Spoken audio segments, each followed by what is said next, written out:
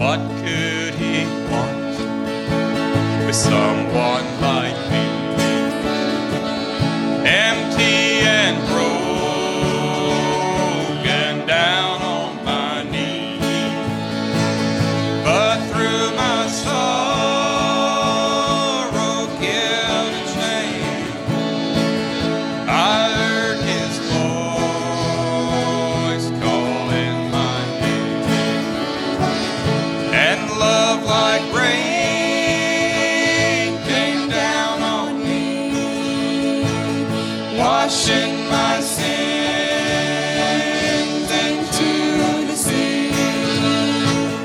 And now I'm free, thank God I'm free. His love like rain came down on me. I tasted pride from life's bitter cup. I drank my fill till it all dried up. Just when I thought I'd die of thirst, His living water healed my thirst. And love like rain came down on me, washing my sins into the sea. And now I'm free, thank God I'm free. His love like rain came down on me.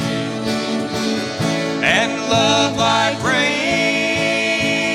came down on me, washing my sins into the sea. And now I'm free, thank God I'm free. His love like rain came down on me.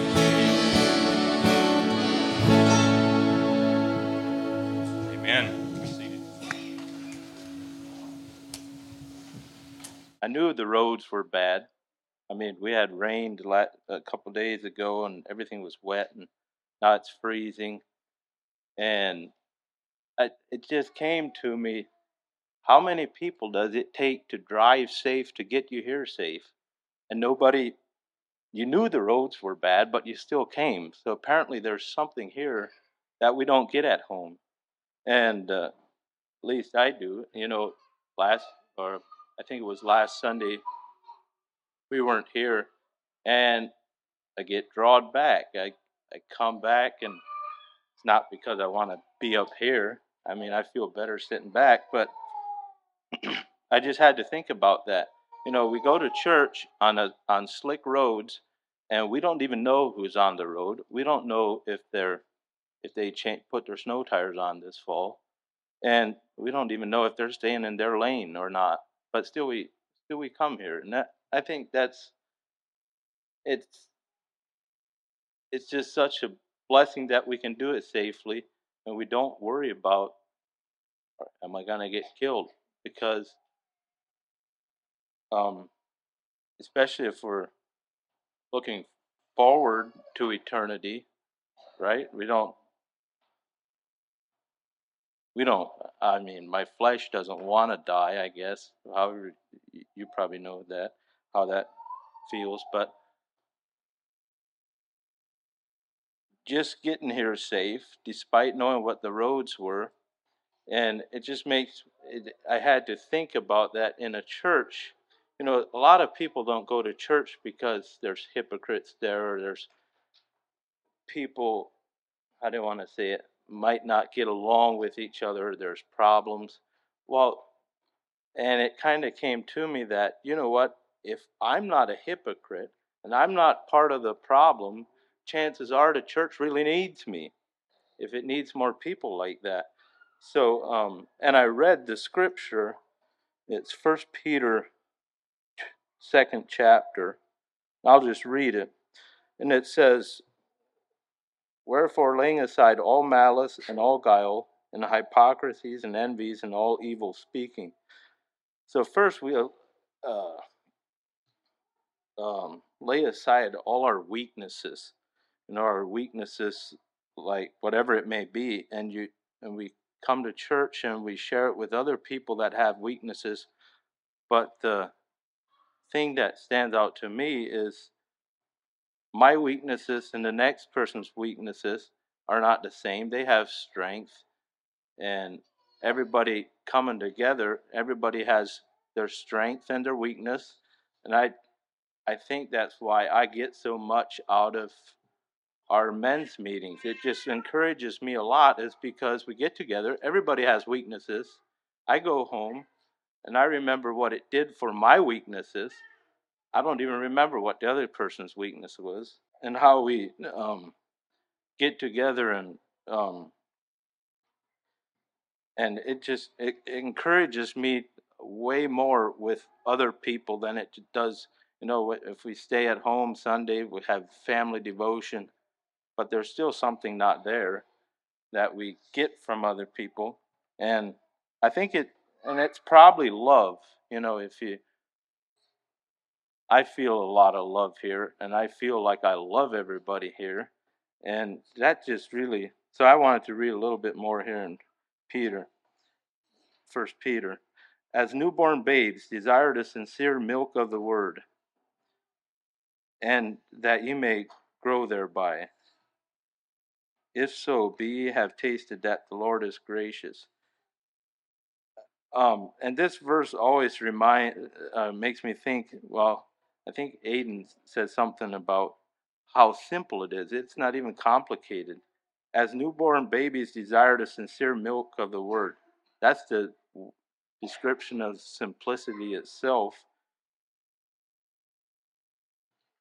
And that says, then in verse 10 it says, which in time past were not a people, but are now the people of God, which had not obtained mercy, but now have obtained mercy. Dearly beloved, I beseech you as strangers and pilgrims, abstain from fleshly lusts which war against the soul. 13. Submit yourselves to every ordinance of man for the Lord's sake, wherefore it be to the king as supreme, or unto governors as unto them that are sent by him for the punishment of the evildoers. Then in verse 24, who his own self bare our sins in his own body on the tree, that we, being dead to sin, should live unto righteousness, by whose stripes ye were healed. For ye were as sheep going astray, but are now returned unto the shepherd and bishop of your souls. And I feel like that is what pulls me to church. The way we grew up and was obviously way different, but to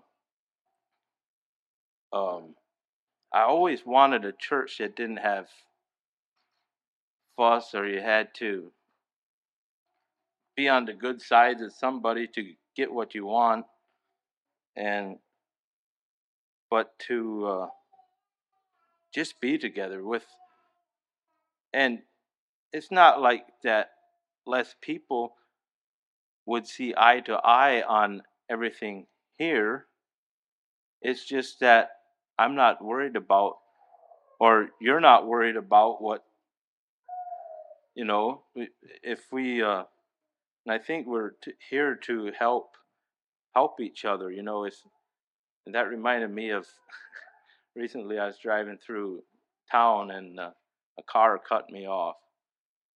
I don't even want to say what my first thoughts were, but and I was like, and I honked the horn, and then I was like, maybe I shouldn't have done that. And I was like, what if I pull out in front of somebody? Should they honk that? And I think if it's, I believe we're here to help each other. So, and to help each other, I believe sometimes we have to be friends in a way we don't want to say something if somebody is doing wrong, or But if we do out of the love of our heart, I think it goes a long way. And another thing I've come across is the enemies. Your enemies are everybody knows what an enemy is. But I've had this struggle of in where the devil most tries to get me is not with my enemies, it's with my friends. And I believe the reason for that is if he can get two believers to start, how would you call it? Nitpicking, maybe, against each other, he's destroying two Christians with one stone. See, he's not, maybe someone is an enemy and the person's not a believer. We would consider him an enemy, right? But it's not with other. He wants to do it through the church or Christians, true Christians, is where he wants to destroy that. So that's what I had to think about. And then one thing, all of our relationships with good relationships with people here and people we work for, but that we get our word or our connection to God is strong. I had something happen to me. Well, maybe it was I don't know what you would call it, I guess. Last winter, I had a heater. I bought a heater. I can't even remember where I got it. It was brand new. And it was a 220, so just a single phase 220 heater.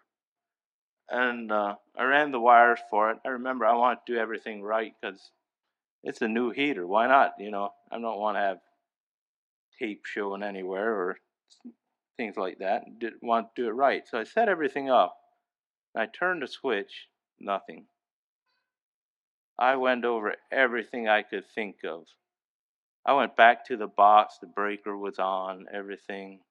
Followed the wire, went through the junction box that went to the other heater that did work. And I went through everything. I couldn't figure it out. I was almost ready to wrap it up, put the thing back in the box, take it back. And I was like, well, no, I'm just going to take everything down and start over. I got all day. So I went back to the box to take the wire out, and the wire came out by itself. So I was like, maybe that's it. So I tightened the screw. It took about a half a turn of a screwdriver. And the juice was there. It was live. I went back to the heater, turned it on, and it did exactly what it was supposed to. Came on through a nice heat. And that really stood out to me. Everything seems to be in order. And the focus should be on yourself, not on other people, for your connection to God. So that really, I'll probably never forget it, what that happened to me and how I felt when it came to me. I just thought it was really inspirational to me. I believe in a God, and I know that I shall see him someday in heaven upon his great throne. I believe in a God, and I know he is with me, will be with me till I enter my home.